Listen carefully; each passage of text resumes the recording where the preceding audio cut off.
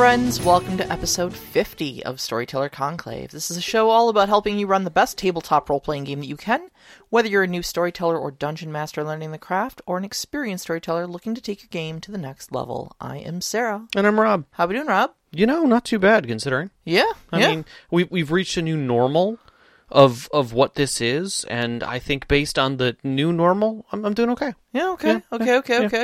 Yeah. Not gonna lie, I'm struggling a little bit. But I'm finding, especially like the podcast nights are good nights to kind of break me out of my funk and get my feet back under me and kind of reintroduce what I've known to be normal and coming here and doing the show. And yeah, I think for us it is a sense of therapy as well, because it gives us something to come back to. And also a driving force for both of us to say, hey, you got something to do on Wednesday. Right. You like know. get up, take a shower, put some pants on, Yep, you know.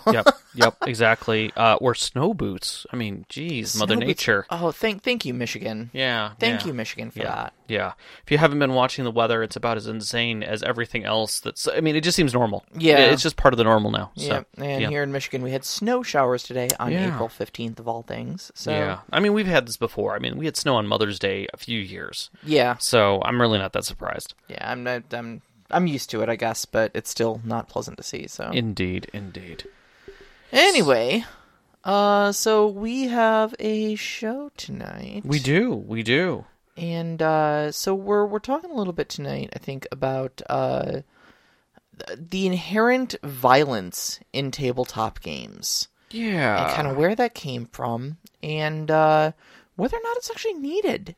Yeah, and I did a little digging because I had my own opinions on where I thought kind of tabletop role-playing was, and where some of the additional subculture kind of had headed to, and where some creators had gone to.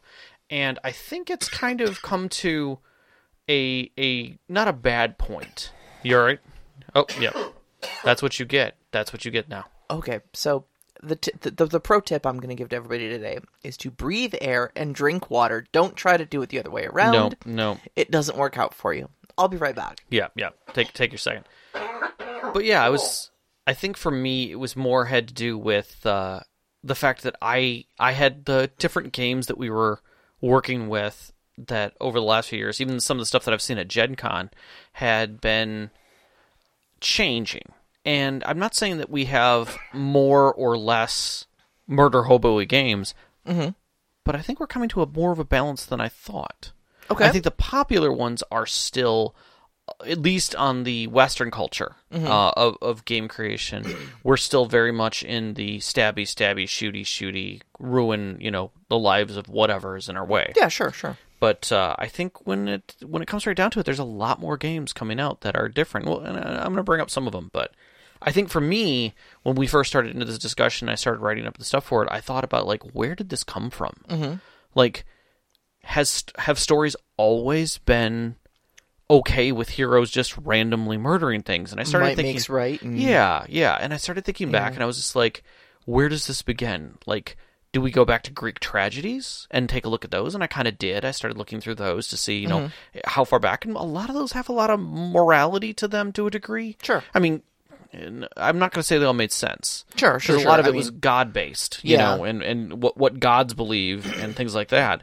But I think for the heart of it, you even come up to, Shakespearean times and the writings of that period, and we still don't find a lot of heroes going on, basically rampages almost that we're used to seeing today. It isn't until later. It isn't until we start seeing writings that occur post-revolutions. And I say fictitious writing. I'm going to focus on that. And that's really where I start kind of seeing it. One person who came up a lot of times in my searches was Alexander Dumas. Count of Monte Cristo. Yep. D'Artagnan romances, which were the original Three Musketeers stuff. The Nutcracker. The Prince of Thieves. Did he do Man in the Iron Mask as well? Kind of. It was part of the D'Artagnan romances. Okay. That whole concept in its form. But somebody actually had a really good piece, and it came out of The Independent back in 2014, I think it was Boyd Tonkin is what I've got here. And that is, time and time again, the child of the mocked and dishonored man of color would invent sons who valiantly keep faith with slighted fathers, victims of gross injustice who pursue vengeance and vindication, short-fused warrior heroes whose swords jump from their scabbards at the merest whiff of an insult. At the start of the Three Musketeers, D'Artagnan's father tells him, "Never submit quietly to the slightest indignity, for it is by his courage alone that a gentleman makes his way nowadays. Have no fear of my..." What is that? Many imbroglios. Yeah. And look about for adventure. He and his creator did that, and that was the belief, and it came from Dumas's father was dark-skinned. Okay. He was a mix of races, but he was brought to France by his father as a free man, and when they were at I believe a theater, another man meant to slight Dumas's father's father, so his grandfather, sure, by saying like, "Oh, your helper here is dressed very well." Oh, and it was his son, and literally swords were drawn, and like canes were beat, and like there was a beatdown going to happen in that theater, and people, like the police came, effectively. Yeah, okay. But that moment kind of drove him, and that's what kind of that's where Dumas's views came from. Sure, okay. And actually his name came from his grandmother, and he became a war hero, like relatively highly decorated, and known, which is the reason why some of his writings became so popular. But I think that drove something. Oh, sure, and sure. That's a sign of the times as well. So I think that whole concept that that by your courage alone, a gentleman makes his way. Yeah. And that even the slightest indignity must be met with strength. Right. It was a totally different feeling. Well, understanding that Dumas came from a background of suffering racial totally racial indignities, and also a military background and stuff like that. I mean, it paints a pretty clear picture then of it's okay to kill as long as they're the bad guys. Right. I mean, that's straight out of the military thing. Right. And never allow your honor to be challenged, because if you give them an inch, they'll walk all over you. Exactly. Is absolutely something I see in a lot of minority communities that, the queer community, racial minorities, things like that, where... Yeah. Fiscal minorities. Yeah, you've got to stand up for yourself, or they will just continue to walk all over you. So it's telling, and then I think that is kind of telling of our time coming forward. That why we latch onto it is that concept, and why it seems very acceptable, because coming from a culture of nerddom, geekdom, sure, you're a minority. Might makes right makes sense. And it's hidden. It's an undertone on everything. Yeah, sure. There were so many people who either went with the paladin kind of feel and took that as a code, and I will never be slighted, and then you also had those who basically were playing up the rogue elements of I'm going to subvert and take care of my problems the best way I can. And so I think there's a lot of that in there. But it's easy to see it coming back around. Yeah, I mean, if you look at the origins of where we got our role-playing games from, too. Okay. Like, look back to Gary Gygax. Right. Even before there was Dungeons & Dragons, there was Chainmail. Oh, true. Came from a lot of, like, the strategy war games. Yeah. The origins of role-playing games as it was a lot more like... use strategic command of playing out like World War II. Yeah. In like, you'd even like mail in, 1 week would be one turn, and you would mail in your moves, and you'd do your logistics and your diplomacy and stuff like that way. Those kind of evolved into smaller games and stuff, but they were still very dungeon crawly. with miniatures and such like that. Yeah. Then Gary Gygax was working on Chainmail for a while, and then what Chainmail became was first editions of Dungeons and Dragons. Right. So its roots are already in strategy warfare. So it was actually the playing of roles and the telling of stories thereafter that was the afterthought, not the wargaming. I'm with you. Yeah. And so, when you're looking at it like that, a lot of games, we're getting to a much better place, I think, in the gaming, world where we've got a huge variety of games for all different styles of story that we want to tell.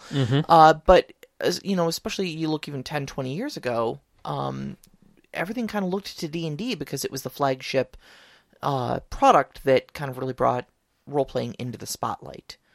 And so when you're looking to something like D&D that was a war game in its adolescence, for your cues, that's what you're going to get from it. Right. And then, like you said, you bring it in from the other side where you start telling stories with it. So what sort of stories are we going to tell? We're going to tell stories of heroics and killing henchmen and, murdering our way through problems because swords and sorcery are very popular. And it's easy. Yeah. I started looking. You started looking into history. I started looking into pop culture. Go for it. And so I started looking at what are our modern story influences? And I mean, violence is everywhere. This sort of thinking is everywhere. I mean, look at some of our more famous things like Lord of the Rings. Is a great piece of literature that kind of inspired a lot of what we know as modern sword and sorcery sort of stuff. And it's, of course, it's my sword and my bow and my axe. They're pledging their weapons directly into it, because they know they're going to kill their way through all the bad guys. Now, don't get me wrong. I'm not here trying to argue that orcs didn't need a good killing by the drove. Right. And their violence was probably the only way to solve a lot of those problems. But the story is driven by the violence. Right. James Bond. Oh, God, Another one famous for just killing off henchmen left and right. I mean, even the very opening of the James Bond movies is the silhouette, that famous silhouette of him seeing down the barrel of the gun. Right. And then he turns and he shoots, and the whole screen goes red. And, but just the random killing of tons of henchmen, or whatever. The Matrix. Oh God, guns, lots of guns. Yeah, it's a lot of like our cyberpunk sort of stuff. Is inspired by a lot of that. No, obviously the origins of a lot of the cyberpunk stuff goes well before that. Right. But probably our modern generation that's getting into things like Shadowrun and Cyberpunk 2077 grew up watching The Matrix.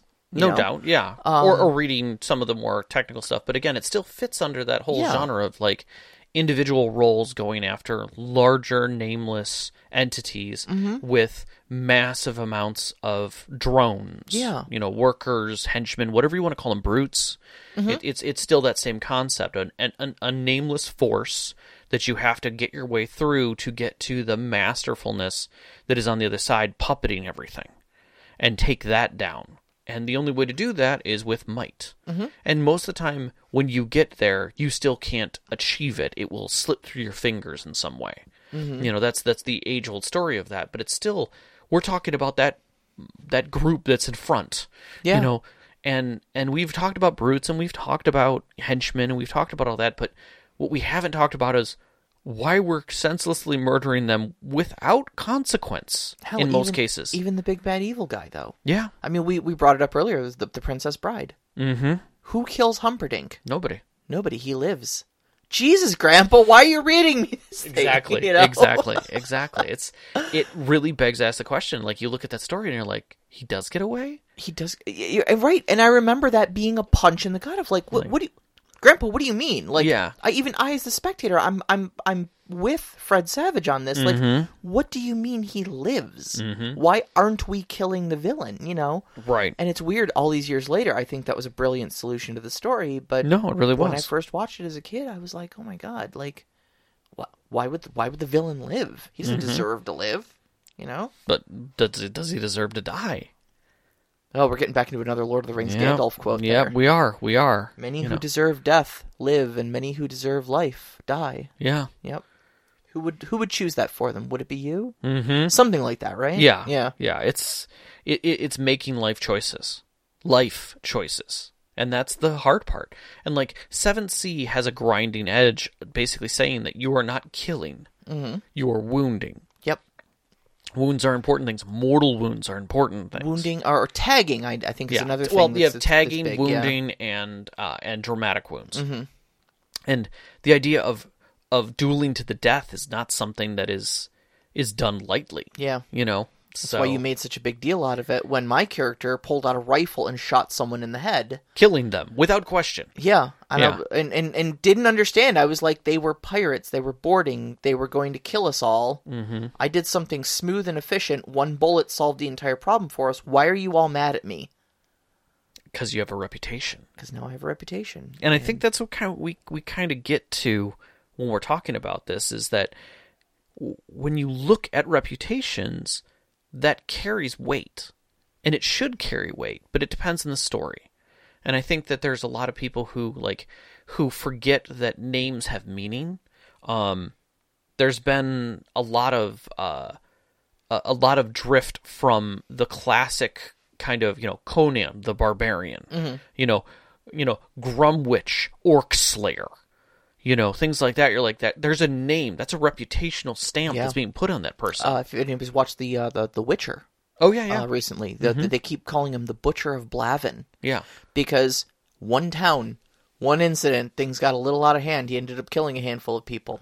The Butcher of Blavin. That's his name forevermore. Yeah, Yep. Because you can't take that shit back. Mm-hmm. And like Wild Wild West did that with the same thing, where you had a general who basically murdered a whole town of people, and again that was his name from that point. And so that kind of recourse can change a game. I'm just thinking of Crowley Pub Foe. Yeah, exactly. Yeah, she did drop an entire inn, but I think that has. It's got its own point in games that you have to... That as a storyteller, if you feel that is important, that your characters be recognized for their deeds, both good and bad, reputation is an important thing. It really is, yeah. You come into a town, Westerns used to do this all the time. Certain people would come into town, they'd sit down, they'd order a drink, and someone in the bar would recognize them. Yeah. Oh, ain't that Doc Holliday? 5 guys get up, leave the bar. 3 more turn, swiftly drink their stuff, and kind of edge themselves to a corner or something like that. Where they might not catch a bullet, but they still kind of want to see what goes down. The bartender, removes a few things that are more expensive and puts them below the bar. Grabs the little sawed off from below the bar and just goes, I don't want no trouble here. That's right, exactly. And that's the kind of feeling that you can get back into games where the fear is there, and it's alive, and it's electric, and it's kind of spooky, because your characters start questioning what they're doing. Yeah. At the same time, you can set up scenarios where the henchmen and or villains have the same kind of reputation. Like, Voldemort was a good character for that. He was just a normal dude in the story initially, but as he started creating deeds, he started gaining a reputation where we wouldn't even say his name, because if they invoked his name, it meant he might come, or one of his followers would do something in his name. Yeah, yeah, and that's powerful. That's carrying those kind of weights in stories is exceptionally powerful. And finding when you can set that kind of weight and make a ripple effect is important. Yeah. So I think that's what we're kind of getting at within getting the return to honor in stories is, can you set in games that don't have natural reputation curves like 7C does? Sure. And there's a few other games that do it. Well, by natural reputation curve, you mean like some sort of a numerical game affecting... A mechanic. Yeah. Yeah, where it is pure story that's driving it, but it is still story important. It's world important. And I think this is where...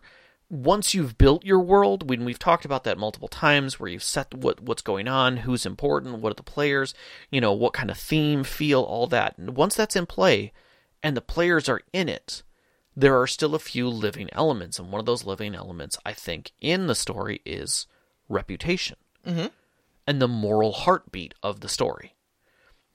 Stories that begin with great battles, or that are just after a great battle, or years after a great battle, where people are in remorse, but they hate a certain group because of the attacks and atrocities they may have done on them. Sure. Or a city that is based on, slave commerce, where you've got castes that are lower than most of the people there, and those people need to have some level of fight between them. So you have, players who know about the slaves and players who are part of the aristocrats.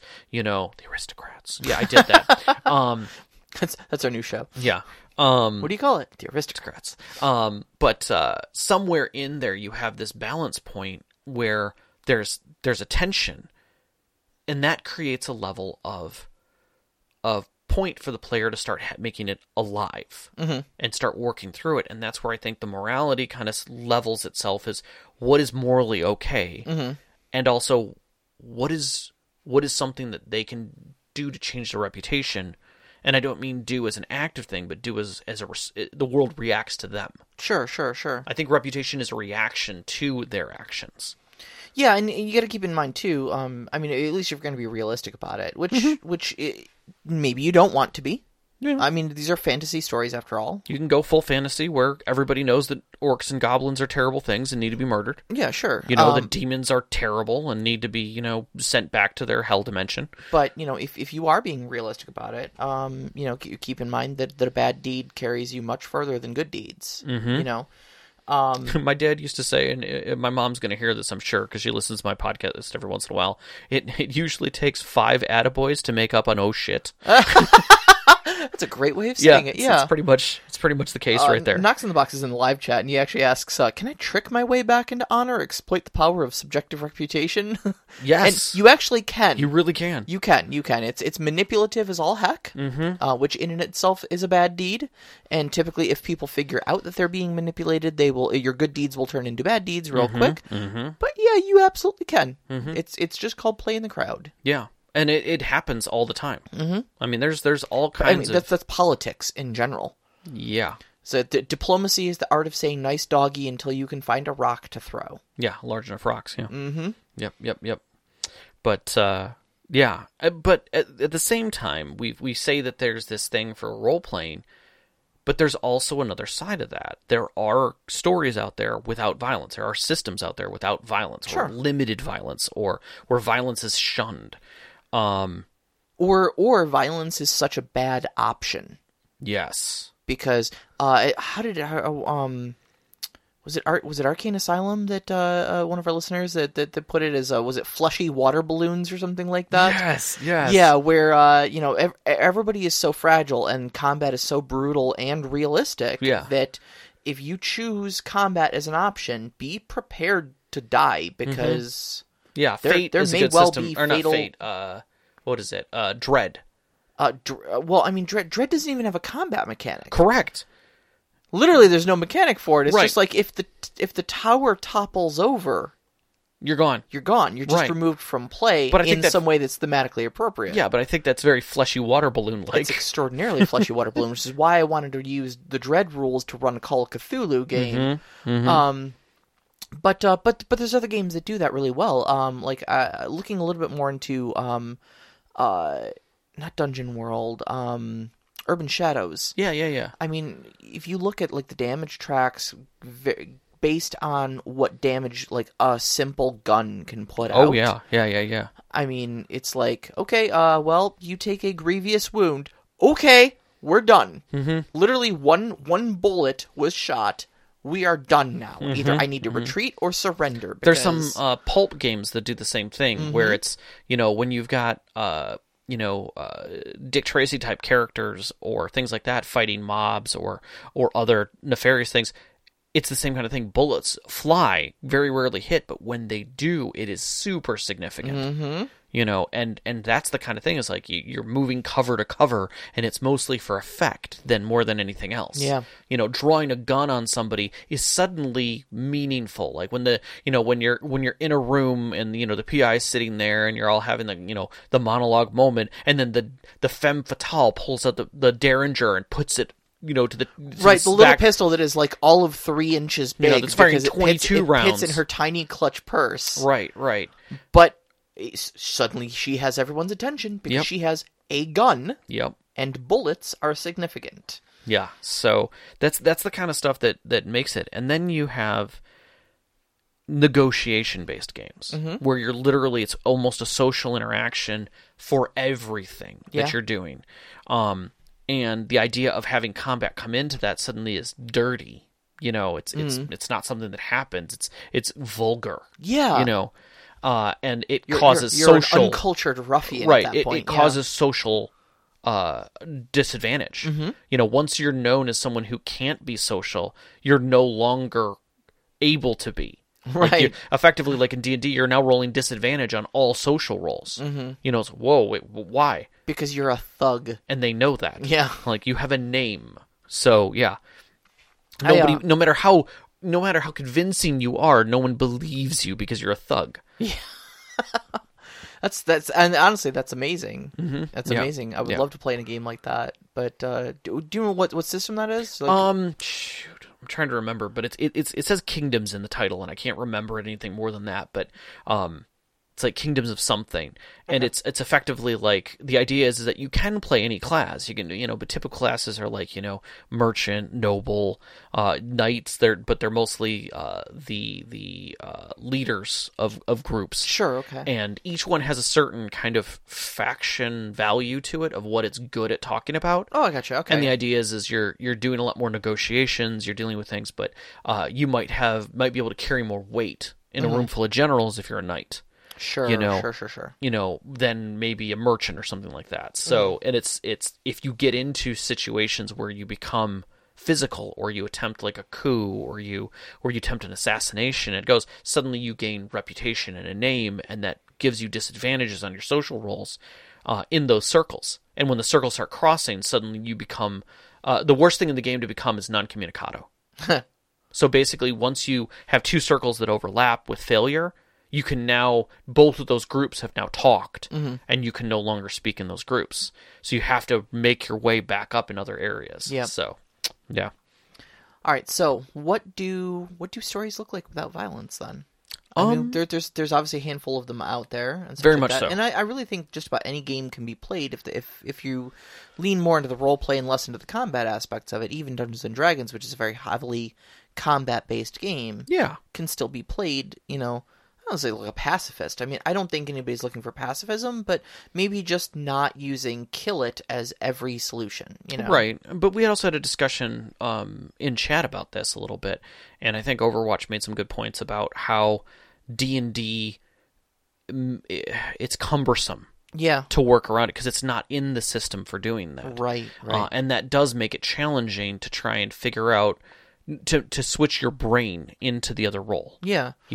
Well, I think the thing I always keep coming back to is that old saying that, like, if you give someone a hammer, every solution begins to look like every problem begins to look like a nail. And I think, like, looking at the D&D character sheet, you've got your skills kind of down the middle, but then you've got this entire section based around combat and spells that help you in combat, and your hit points and your armor class. Look at the book. Like, a good 90% of the book 90% of it is about combat. 90% and the of your mechanics class of abilities are how do you more efficiently kill things around you. Right. Extra or attacks, protect yourself extra from sneak killing attacks, things. extra spells to do things. Yeah. Right. Very few classes, like I think there's some, like in Xanathar's Guide to Everything, some of like the rogue classes that have like socially manipulative things. There's some bard things in there. But other than that, like almost everything is more efficient ways to kill your foes. Yeah. And one of the things that I was reading about was, sure, you can put a nail in with a screwdriver, but it's not efficient. And they said, well, when the book contains 200 different hammers and 5 screwdrivers. Yeah. That are very different. Right. That are very different. And so you look at it, you go, okay, well, which one of these tools do I use? Well, there's all these hammers. I guess they want me to use a hammer. Yeah. And that's pretty much the way it looks at it. And when you look at the screwdrivers, you're like, I don't know what half of these things do.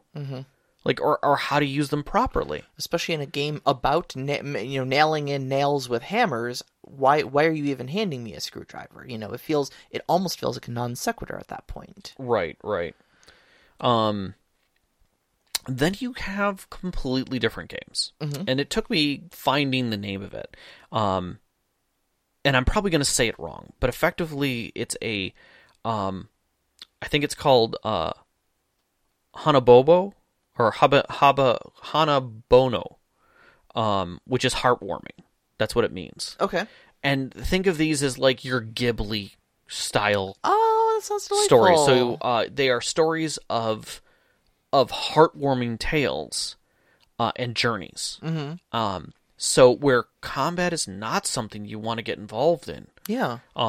That's terrible. Like getting injuries is a horrible thing, even if it's somebody you don't like or you're having a problem with. Like it's just not going to happen. You either resolve your differences or just avoid them. Nice, Knox. Not habanero. That's too hot. That's hot. But there was Golden Sky Stories. What is it? Chubo's Marvelous Wish Granting Engine, which is actually a story generation system. And one that I just recently looked at, which is I think Ryutama. Thank you. Yep. Which was kickstarted from the Japanese manga. Okay. To also be done in English, and they're still working on it. Mm-hmm. But that one, literally, you're making characters with the sole purpose of, like, everybody in this world goes on a journey, and the family and friends and everybody supports them. So think of, like, the beginning of Kiki's Delivery Service. Uh-huh. Where they're like, oh, it's time for her to go and be a witch somewhere. Oh, that sounds okay, delightful. we're all going to do that. And everybody's behind Kiki. you for doing that. But it's the challenges and it's cooperative storytelling after that point about what the town is and what's going on and what are the challenges and how do you get through these challenges and the challenges between characters and things like that. And so everything is very heartwarming, and usually the play is like 2 hours of play. It's closer to Mouse Guard in the way that it plays and the way that it moves. Mouse Guard, that's a great example. That's a game we're already playing where, I don't think we've killed a single thing in several game sessions. We've wounded things. We've wounded things to kind of drive them off, but they were like massive snakes, and like birds. We ticked off. I don't even know if we didn't really wound birds. No, we ushered them away. We ticked off a beaver. Yeah. The other day. Mm-hmm. That was about as close to like. Yeah, I think the milk snake was about as close to, like, honest-to-goodness combat as it straight up murdered one, like, just gone. Just pasted him. Yeah. He was gone. He was taken. Yeah. So, yeah, that guy we never got back. He was dead. So, yeah. And I don't think we even mildly inconvenienced the milk snake. It just didn't want to be where the pain and smoke was, so it left. Yeah. So, I think that's where we start coming back to. So, something like Mouse Guard, those kinds of stories, because stories do end when people die, which is a phrase you say quite a bit. But can you get to not killing everyone? I want to address something real quick. Sure, go for it. Because it just popped up in the live chat. Sure. And Knox in the Box is saying, in Ghibli, everyone is a reasonable person, but I don't know if that always works. And I want to just actually take a moment and talk about that, because I think it's a great, kind of a good jumping off point for part of this discussion. Sure. And that is just simply that everybody's a reasonable person. I'm not sure if that always works. Maybe it doesn't always work. But it depends on the type of story that you're trying to tell. I mean, if you're trying to tell a gritty realism, Dungeons and Dragons story with swords and sorcery and, villains and, darkness and stuff like that exists in your world, sure, everyone being a reasonable person is going to feel like a real non sequitur to that. But I think there's absolutely a niche for telling stories where people are reasonable. And you can find solutions to problems that are non-violent and cooperative, and maybe even the mutual benefit of everybody. And I think it all really depends on the type of story you want to tell. Well, I think that weighs heavily on the world. Yeah. Because you look at worlds like the Dark Crystal, right? Sure. think of how many times people died in the Dark Crystal, or what was worse, was an injury terrifying? And it was. It's we call it a children's story, but it's still a world, and it's still a story, and it still has weight on how the combat and things moved through within that story. It wasn't just people randomly murdering. The villains were terrifying. The monsters were horrific, but they captured. They didn't just murder everything, you know? Well, it depends on what you view having your essence drained out is. Again, a terrifying moment that set precedence to not only the people who were in the same circle as that individual, but everyone else. But the people in that circle considered it terrifying, you know? But then they became unreasonable, right? Now they were power hungry, and they were living up to that level of power hunger. So it gives an unreasonable setting and a terrifying moment without doubt, but the characters weren't going into that with that same weight of, I'm going to murder them. You know? That wasn't something. There was a constant fear. Yeah, that's true. That's true. Even though the world may be unreasonable, it doesn't mean the characters who are being played in it need to be unreasonable. Yeah, because their goal was, we just have to heal the crystal. Not we're going to go murder the Skeksis. Right. That was we just have to just literally take this crystal and plunge it into the bigger crystal. Done. Everything gets solved. Skeksis be damned. You know, so yeah, that's a great point. Yeah, so I think it's how you present the characters in the world. The world can be unreasonable and unruly and weird, and yet, you know, because I can think of a couple of different, funny enough, Miyazaki stories where characters are not, the world is not reasonable. Oh, yeah. The world is exceptionally unreasonable. Castle in the Sky Laputa is probably one of my favorites. And it is very unreasonable. And yeah, the main villain in that is just awful. Yeah. Just awful. Yeah. I mean, he's trying to harness a super weapon to go to war with. I mean, it's, correct. Yeah. So I think that you have to look at the world as one thing, but then who are the characters and what are their values? Right. And if you instill a certain value of the story on top of that, then yeah, I think you change it. Even in pulp stories, that you can have characters who respect life. Sure, absolutely. And aren't going to go on around killing every one of the bad guys that they come across and capture. I would actually say, like, Adventure Tales of the Aeon Society. I'm sorry, I said it wrong. Adventure Tales of the Aeon Society. Excellent. Is a great kind of example of that. I mean, Maxwell Mercer, the head of the Aeon Society, I'm sure is absolutely someone who will look at you and just be like, no, don't drop your drink. Don't drop my drink. Don't kill them. You know, that's what thugs and ruffians do. We are elevated. Right. You know, we are enlightened. Yeah. You know, we don't need to kill people like that. You right. know, our duty is to humanity. Yeah. And you can't serve humanity by killing humanity. Right. You know? You can't be the good cop if you are the bad cop. Exactly. You know? Exactly. And I think that's even if you look at cop shows, I think that's a good example of it. Yeah. Is you know, are you part of the good cop genre where you capture everyone and you make sure they get through justice regardless of what justice is? Right. You know, right.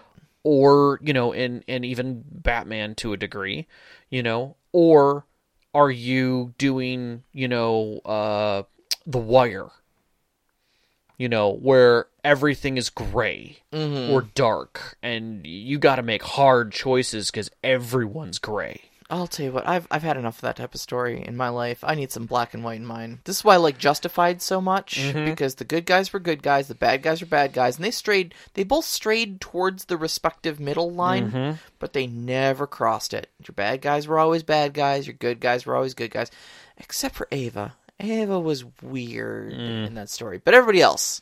Yeah. So I think to the point that I was trying to get to is that you have your world setting, which will determine whether people are reasonable, unreasonable, friendly, you know, unfriendly, whatever. Yeah. And then you have how you depict the players should be playing it. And I think that's a weight that you need to put on early. Because that's part of talking about what the game is. It's definitely a topic for session 0. just what style of creation, game and what style of game, what style of characters you're looking for, what style of story you're looking to tell, and what stories your players are looking to tell with their respective characters. Right. I think it's a great topic for Session Zeros to have that conversation. But also, I think there's a little bit of learning and teaching that needs to take place during the game. So, having your villains willing to talk, having non-violent solutions available and viable. Right. Have them actually work. Right. So that you can teach your players essentially that this is an avenue in my story that you can take. Killing is not an absolute. I remember one moment that sticks out from a game I ran years ago. Right. I had the party had crossed an evil cult. Sure. And the cult had summoned a demon assassin, essentially, to come kill them. Right. And they came to this, they crossed this bridge, basically, and waiting at the other side of the bridge was this hulking monstrosity summoned from the abyss. And they were all dice started hitting the table, and I'm like, what are you doing? And they're like, well, aren't we rolling initiative? And I'm like, I mean, not yet. I mean, the demon looks at you and says, you finally made it this far. I will savor every moment of this. And he starts monologuing to them. And I remember one of the players, and he said this in character too, looks at the demon and just goes, really? You want to talk about it? He was actually flabbergasted that, there was a moment where they were going to talk to the bad guy. Right. Instead of just roll initiative, let's fight. Yeah. But that's not the style of story that I wanted to run, was monsters appear, let's fight now. That's boring to me. Let's have a moment. I mean, don't get me wrong, they're not going to stop the demon from attacking them. He was just trying to savor the moment a little bit before, before he got into things. But it just made the scene more interesting if he monologued a little, and it literally startled my players. Yeah, I mean, it's always an interesting thing to see when you bring some reality to the situation. A good example is in Princess Bride. The man in black is literally at the top having a conversation with his foe who's hanging off the side, and he's just like, he finally, and they're talking back and forth, and they finally get up there. He's like, oh, no, take your mind, you relax. Take time, yeah, thank you. That's very respectable, Yeah, I mean, I'm absolutely going to kill you, but I'm not going to just ambush you. That would be a jerk thing to do. We're going to duel. Right, because, that's the way you do it. Right. And it's a respect. It's a level of I would say a certain level of confidence, but at the same point, having that level of respect and decency. Yeah. In things. I think you had a really great thing way early on. We were talking about villains being reasonable, and you were just like, the one henchman who's been the problem for the players, and finally, they make it in. They're like, it's like, oh, there he is. There's that guy, and the bad, what do you mean, number 2? Yes, Ismail has been with me for many years now. He killed my dog. He did what? He did what? Excuse me? He will answer for that. Yes, he lists off all the things he did for his master and for the company. He's just like, excuse me, I'm very sorry. He gets very excited, and none of these things are the things that I would have wanted for you, so just You and I have our differences, and I understand why you're here to thwart me, but I want you to know that level of disrespect did not come from me. Right. He will answer for what he has wronged you for. Exactly. And that adds a level of decency and throws a level of oddity to the story. Is this guy crazy? And the answer is no. Yeah. He has a reason why he's there. He has a direction that he was going for, and obviously he's taught his number 2 wrong. That is not the mission statement of this company. That is not the direction we're taking. Right. Those are not the core values. First off, Matilda, please send in a pink slip. We need to, Right. We're furloughing you for the next month because I'm reasonable. You're still going to have health care. But we're going to do your monthly review now. Normally I wouldn't do this in front of other people, but if you guys could just give me a moment. Yeah. I understand you're under a tight schedule as well. The bomb going off in 4 hours, but... Right. But if you just give me 10 minutes to handle this situation, we can move through it with decency. And that's where you change things. You set a different tone. And I think that in that session 0, if you can set the tone for what you expect your players and what they expect their lives to be like of their characters, I think it changes everything. Yeah. So. Yeah, absolutely. You want to get to some questions? I think we have 2. I think we have 2. We have 2. I think we got about 15 minutes to go through 2 questions. We get to actually talk about them for a little bit. Holy Lord, we can. I know, right? Yeah. Okay, pick one. All right. Well, we're going to stop at the top. Knox in the Box, who is with us in the live chat today. Thank you so much, supporter of the show. Always. When handling the treatment of a character's demise, do you tailor it for the collective campaign, or how the PC wants it, or a hybrid? How do you kill characters? I think it depends on the setting. Yeah, okay. I don't kill characters unless it is meaningful and has a point to it. Okay. Like, for instance, if there was a point where I could kill a character, even in like 7C, where the villains got them, and their death has meaning, either it's a sacrifice of some kind, or it's a duel with a clear end game point. Sure. I would make it, theatrical to a degree, But at the same time, I tend to leave openings for the player. Like, I don't consider death a final moment unless the player believes it is a final moment. Falling into an abyss, or getting killed by a villain and then kicked off the edge of a ravine. Yeah, and I feel like you would actually have a conversation with us first and just be like, okay, do you want this to be the end of your character? Right. I mean, you'd go into darkness, and then it would be, okay, we're going to cut there. So what are we doing? Yeah. And I mean, even if the combat ends with like the group rushing the villain and blah blah blah blah blah, and they're like, okay, we're going to end this combat in the next session, or start this combat end in the next session. So here's what happened. We're going to go from there. And by then, I will have had an answer from that player of what's going on. Like, yep, you're dying. You're going to have to do some level of recovery on that, but, I'm not just going to murder you outright. Yeah. I don't feel that that's, I guess, respectful to the player. Yeah, okay. That's the way I look at it. Yeah, that's fair. I mean, he's in the live chat right now. He says, "What if they don't want it theatrical?" Well, I mean, it's a conversation. It's a conversation you have with your player of just what sort of story are we looking to tell, and it's what you ask during the session 0 to cover the life of that character. And if it does come down to the demise of that character, it's a good way to have a conversation about the end of the character and about how their story does end. If you don't want it to be theatrical, if you want it to just be your character just dies and people move on, then maybe roll a new character, maybe we end the campaign, whatever happens there. Okay. Then but it's our story to tell. Collaboratively between the storyteller and the player, it should be an agreement. And if that's what the player wants, then that's the story I'm going to tell them, Yeah. Now, on the other hand, I also think that it really depends on the game you're playing. Like Dread, I'm not going to ask you if you want your character to die. I'm going to tell you exactly how your character dies, because that's the nature of the game. You're not really expected to live through a game of Dread, much the same way you're not really expected to live through a game of, like, Call of Cthulhu. No. Or something like that. But in a more story-based game, like Dungeon World, Urban Shadows, something out of Fate Core, I mean, yeah, it would probably be a lot more theatric if that's the agreed-upon thing. There'd probably be a lot more opportunity for finding that, like, maybe you're just subdued, maybe you're just out for a while, sort of outcome. Grievously injured, but we got you to a hospital, so... Yeah, I mean, Knox put in here, like, random encounter to take them out, and henchmen killing characters.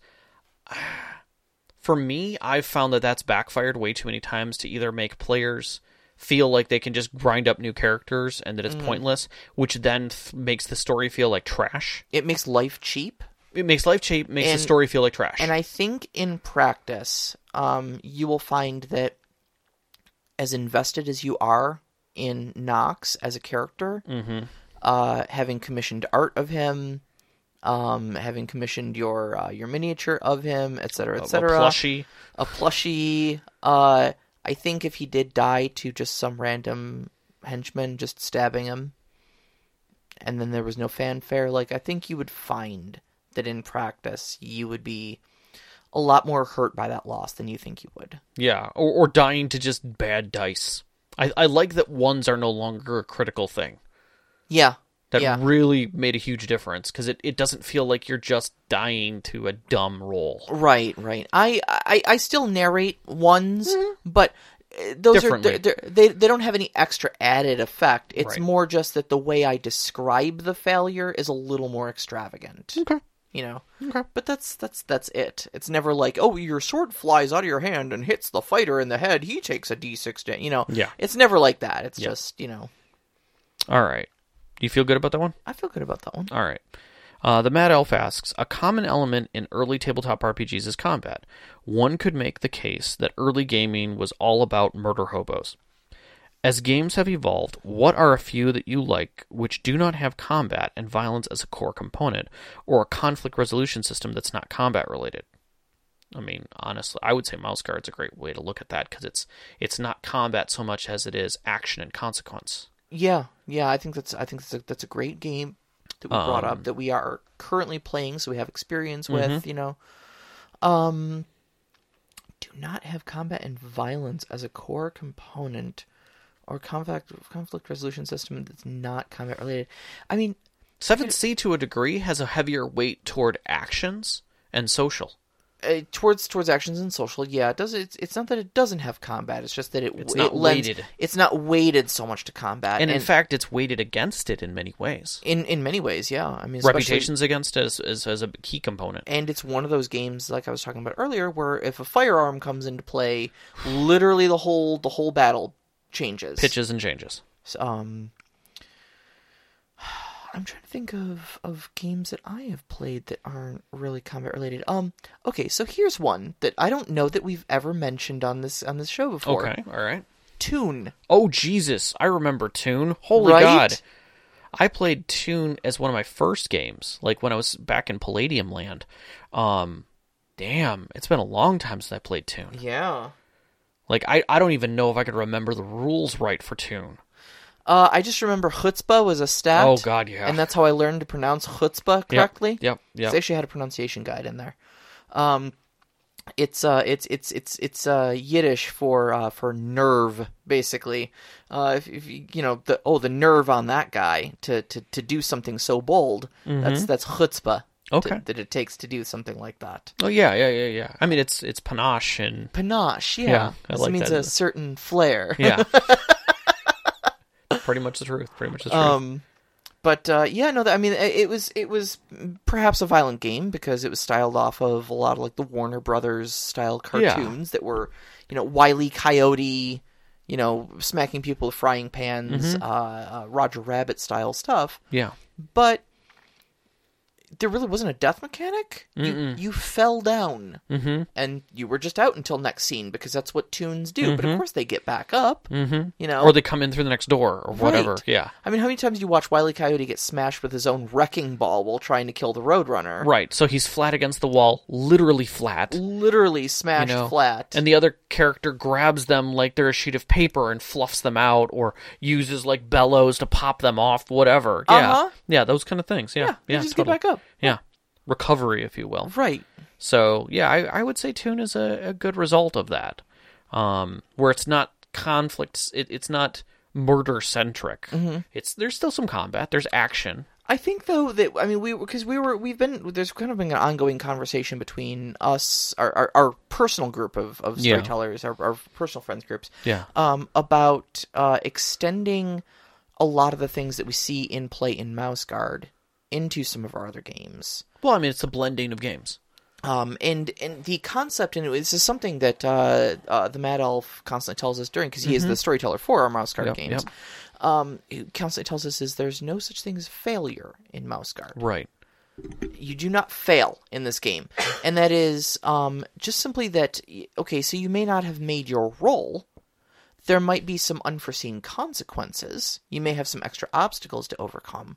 But you don't fail in Mouse Guard. Right. It's a concept that's taken me a while to kind of wrap my head around because I grew up on games where things were success or failure. Yeah, 7th Sea was the same way, where especially 2nd edition, because it's consequences. If you don't do something, there are consequences. But it's not a failure. It's not like you're just dead. Like, oh, I need to escape this room, and I need 2 successes, 1 to not take damage by the fire, and 2 to escape the room. Okay, well, I only make 1 success. Do I want to get out? Or do I want to go, or do I want to be unscathed but here? But stuck here. Yeah. And you're stuck there now for the turn because you didn't make the escape. So you're out of the next scene, but then you have to explain your entry into the following scene. Maybe maybe it's a chase, and the whole group makes it out the door and into the carriage, and so now they're racing away in this carriage, and they realize you're not there. And then the next scene is them, exiting the town, and coming up to, it's late in the night, the carriage broke down, and they're finally making their way to this small inn, and they walk in the door, and there are 4 of the guards, and your character, in guard clothing, covered in black soot, laughing at the table, and as you walk in, you kind of stare at them, and everyone stands up at the table to alert you, and he knocks them out. And clears the table of their bodies, grabs drinks for everybody, and says, "We can handle them in a minute. Let me tell you a story." So no shit, there I was in the fire. No, there is too much. Let me sum up. Heatsink is in the live chat, and he is asserting that Dresden Files is one of the game systems that is leans towards the non-combat. Okay.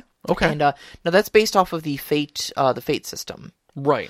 And as he says, there's conflict, but it's not core kill everything. The system isn't combat focused; it's storytelling focused. Fair. And I think that's a fair assessment. I definitely think there's a lot of conflict. But I think he's right in that the goal is rarely kill your opponent. Yeah, and especially given the game world that it's set in, or I should say the story world that it's set in, it's based off of the Dresden Files books by Jim Butcher.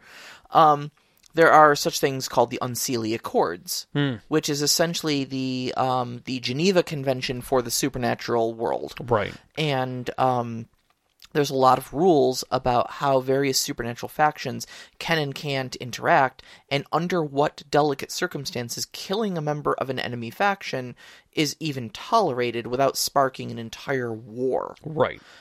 Which is actually a major plot of some of the books, because certain lines get crossed, and one said war does actually break out. And there's a lot of maneuvering of like, oh wow, they actually lured us into a circumstance where they're going to force us to start the war for them, so we're the bad guys. Because the Unseelie Accords say this, and this, and this, and we're only allowed to make 2 choices, and one of them is unacceptable. So the only other choice is kill that guy over there, and we fire the first shot. Yeah. Great. Speaking of Fate, since we're coming up to time here in just a few minutes, I wanted to talk about our next episode a little bit. Okay. So Knox in the Box had sent some ideas to us because we had talked about playing with characters with I will use the term disabilities. Okay. Everything from deaf, blind, mobility issues, things like that. Like, how do accessibility in general. How do you handle that? And so I did a little bit of research, and I actually found out that there's some great stuff out there. Okay, great. And great groups. So I'm going to get into that. But one of the things that they brought up was there's a whole errata for Fate that the writers of Fate and another author assisted in. Okay. And it's not just about playing with players who have disabilities and what you can do to help them, but also playing with characters who have disabilities. Oh, interesting. Okay. And being careful not to try and heal them. Right. Because that's not necessarily what they're looking for. We have heroes and things like that in stories which have overcome their disabilities through, chairs and whatever and power suits. But that's not necessarily what those people want. And it's a good framework to read. And I read just a little bit of it, but I'm probably going to end up picking it up before next show and doing some more reading. So. All right, great. But we are coming up to the end of our show here, and I think it worked out pretty well. Yeah. Hey, dude, can we take a moment to mention that this was episode 50? Oh, my Lord. It's kind of a milestone for us, I'm just saying. Very true. So you can find us on Twitter at @ST_conclave or Instagram at ST_conclave. If you're listening to us live right now, that's on mixlr.com/storyteller. dash conclave. Our Discord link is in our Twitter on the episode description. You can find us there or on our website. I want to give a big shout out to our Patreon members who help support the show every month. Thank you so much. Knox in the Box, especially for being such a great contributor, and all the rest of you for helping us keep doing this. And Sam for rejoining us. Yeah, absolutely. The intro music for us today was Beyond the Warriors by Guy Frog. You can find that at guyfrogmusic.weebly.com. Our outro music is Only Our Footprints in the Sand by Midair Machine. You can find her on soundcloud.com/midairmachine. And a big shout out to our families, Vicky and Sean. Yes. All of our friends who have sat at our gaming tables throughout the years. And you, our listeners, in these crazy times, we hope you're all doing all well. Yes, hope you and your families are healthy. Stay clean. Wash your hands. Wear those masks. We'll get through this together, and we'll be here every week for you. We love you. Love you. Good night. Night.